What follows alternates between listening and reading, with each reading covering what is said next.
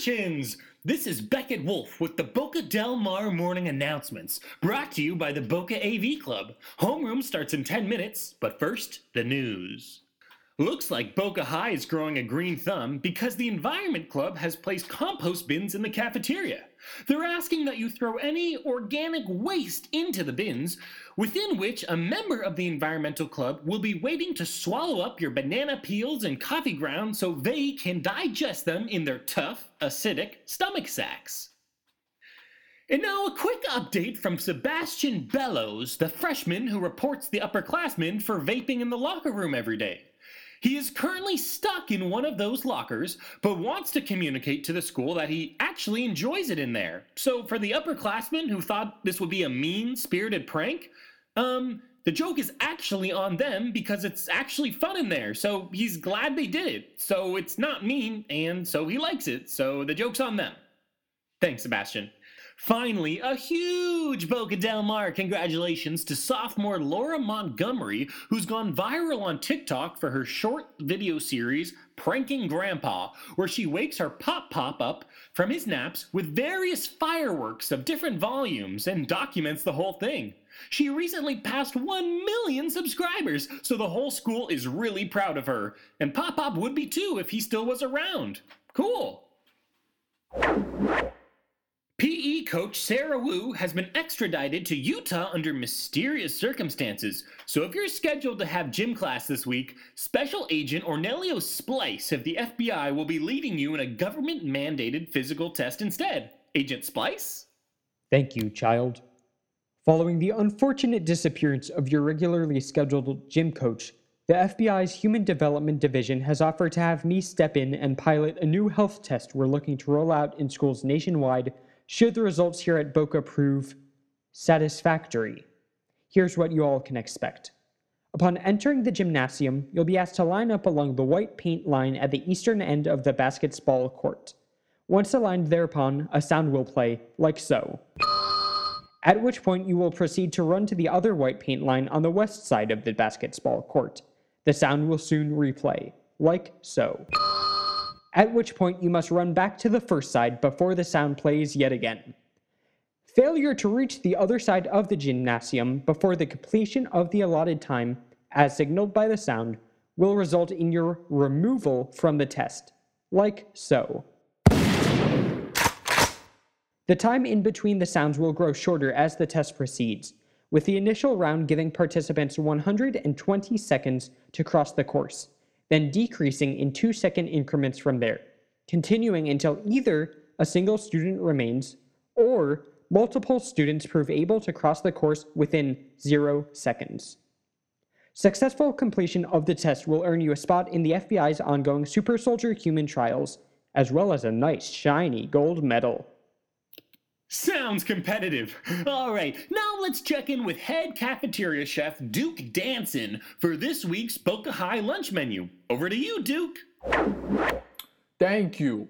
As you all know, the cafeteria menu is heavily influenced by what various army rations, expired produce, and freeze-dried space food that we get dumped into the parking lot each week as a result of public school budget cuts in order to fund the new slip and slide initiative by the mayor, whereby they make the biggest slip and slide in the country and attract the Guinness World Record people to increase tourism. But I digress. Here is this week's menu. Monday, slop. Tuesday, that thing you see sometimes on an old cucumber, kind of like a sprout, but maybe more porous and fungal in nature. Yeah, well, so we're just gonna fry the crap out of that and maybe serve it on some old taco shells we found in the storage room. Wednesday, meat surprise. This one's fun because the same truck that transports dead bodies to the morgue also drops off the meat shipment at Boca High, so it's really anybody's guess as to what we're actually cooking up here. That's why it's a surprise.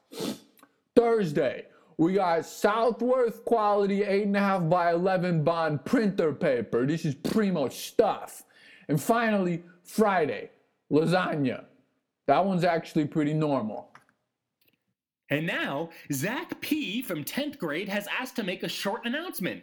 Zach? Yo, thanks, bro. Just wanted to do a quick PSA for y'all in case y'all been trying to hit me up recently. A couple of my apps on my iPhone are broken, so I just wanted to let y'all know. So to start, seems like my Facebook app isn't working properly because Tyler Disdale had that party last weekend that everyone went to. But he said he sent me the Facebook invite, but I never saw it. So heads up, don't try to contact me on Facebook.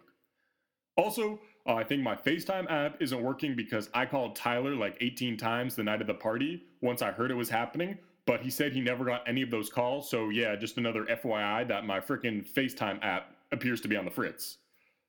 Finally, I just want to say that my Snapchat does work, because that's actually where I saw the awesome pictures and videos from the party that let me know it was happening. So that seems to be a safe bet of how to get a hold of me if y'all need to for any reason, such as if you want to invite me to a party. Okay, cool. Thank you. We now turn things over to Jelly Marks, the head of straight lines at the Boca High Cartography Club and the recent founder of the new conspiracy group, the Mapsters. Greetings to the students, faculty, administration, and ghosts of Boca Del Mar High. My name is Jelly Marks. You may be familiar with my work as the head of straight lines of the Boca Del Mar Cartography Club. While making maps of the dungeons under our school, I discovered an ancient connection between the geographic coordinates of our school's gender-neutral bathrooms and the pioneering peer-to-peer audio sharing site, Napster.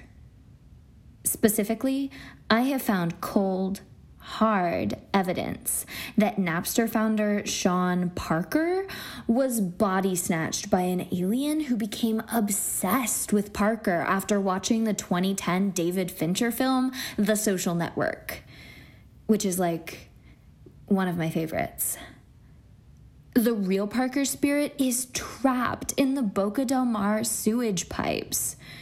To free the real Parker from these tubes of human excrement, I have begun a new student group called Mapsters, comprised of dedicated cartographers who will work to free our Napster king. Just to be clear, this isn't a cult.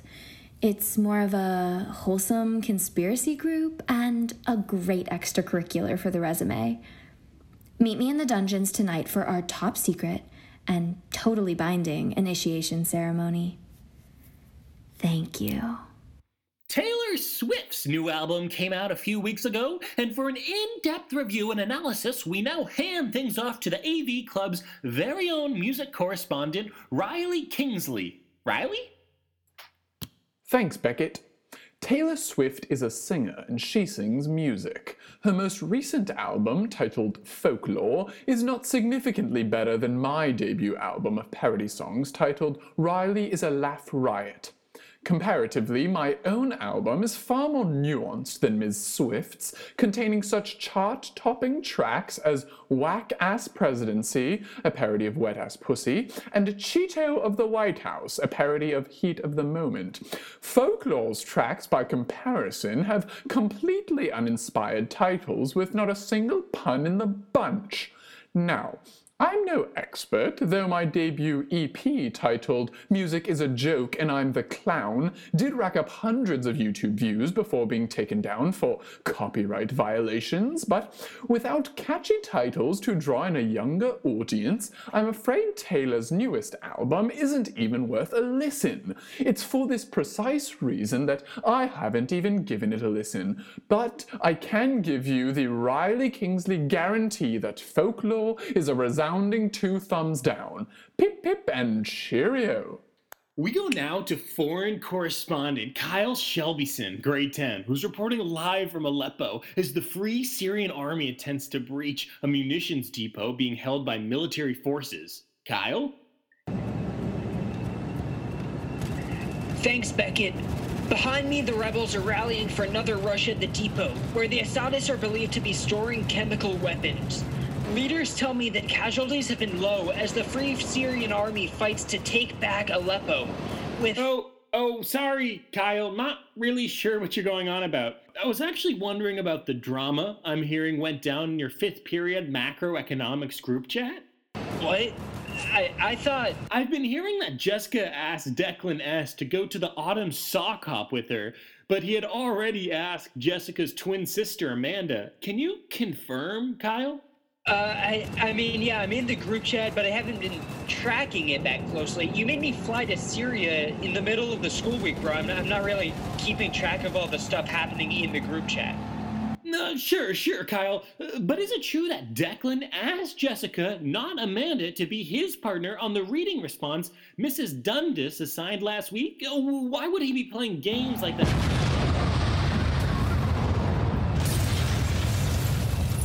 Okay, it looks like the rebels have used some sort of improvised explosive device to breach the perimeter of the munitions depot and...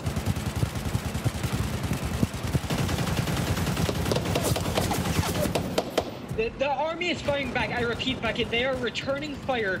My translator is telling me that General Zuhair al-Assad of the 1st Armored Division is actually inside the depot right now. Now, you might remember General al-Assad. Has Declan actually bought the sock hop tickets yet? Or is it possible that this is some sort of elaborate ruse to make Jessica jealous of Amanda? Has there been any hint at something like that in the group chat, Kyle? God damn it, Beckett, I'm not even friends with Declan. Don't you guys hang out more than him and I do anyways? I think this is really untrue.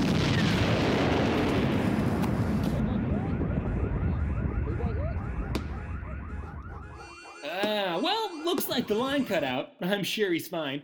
Hopefully he can get plane tickets back soon. I hear that Mrs. Dundas is actually planning a pop quiz for their econ class later today. Best of luck, Kyle.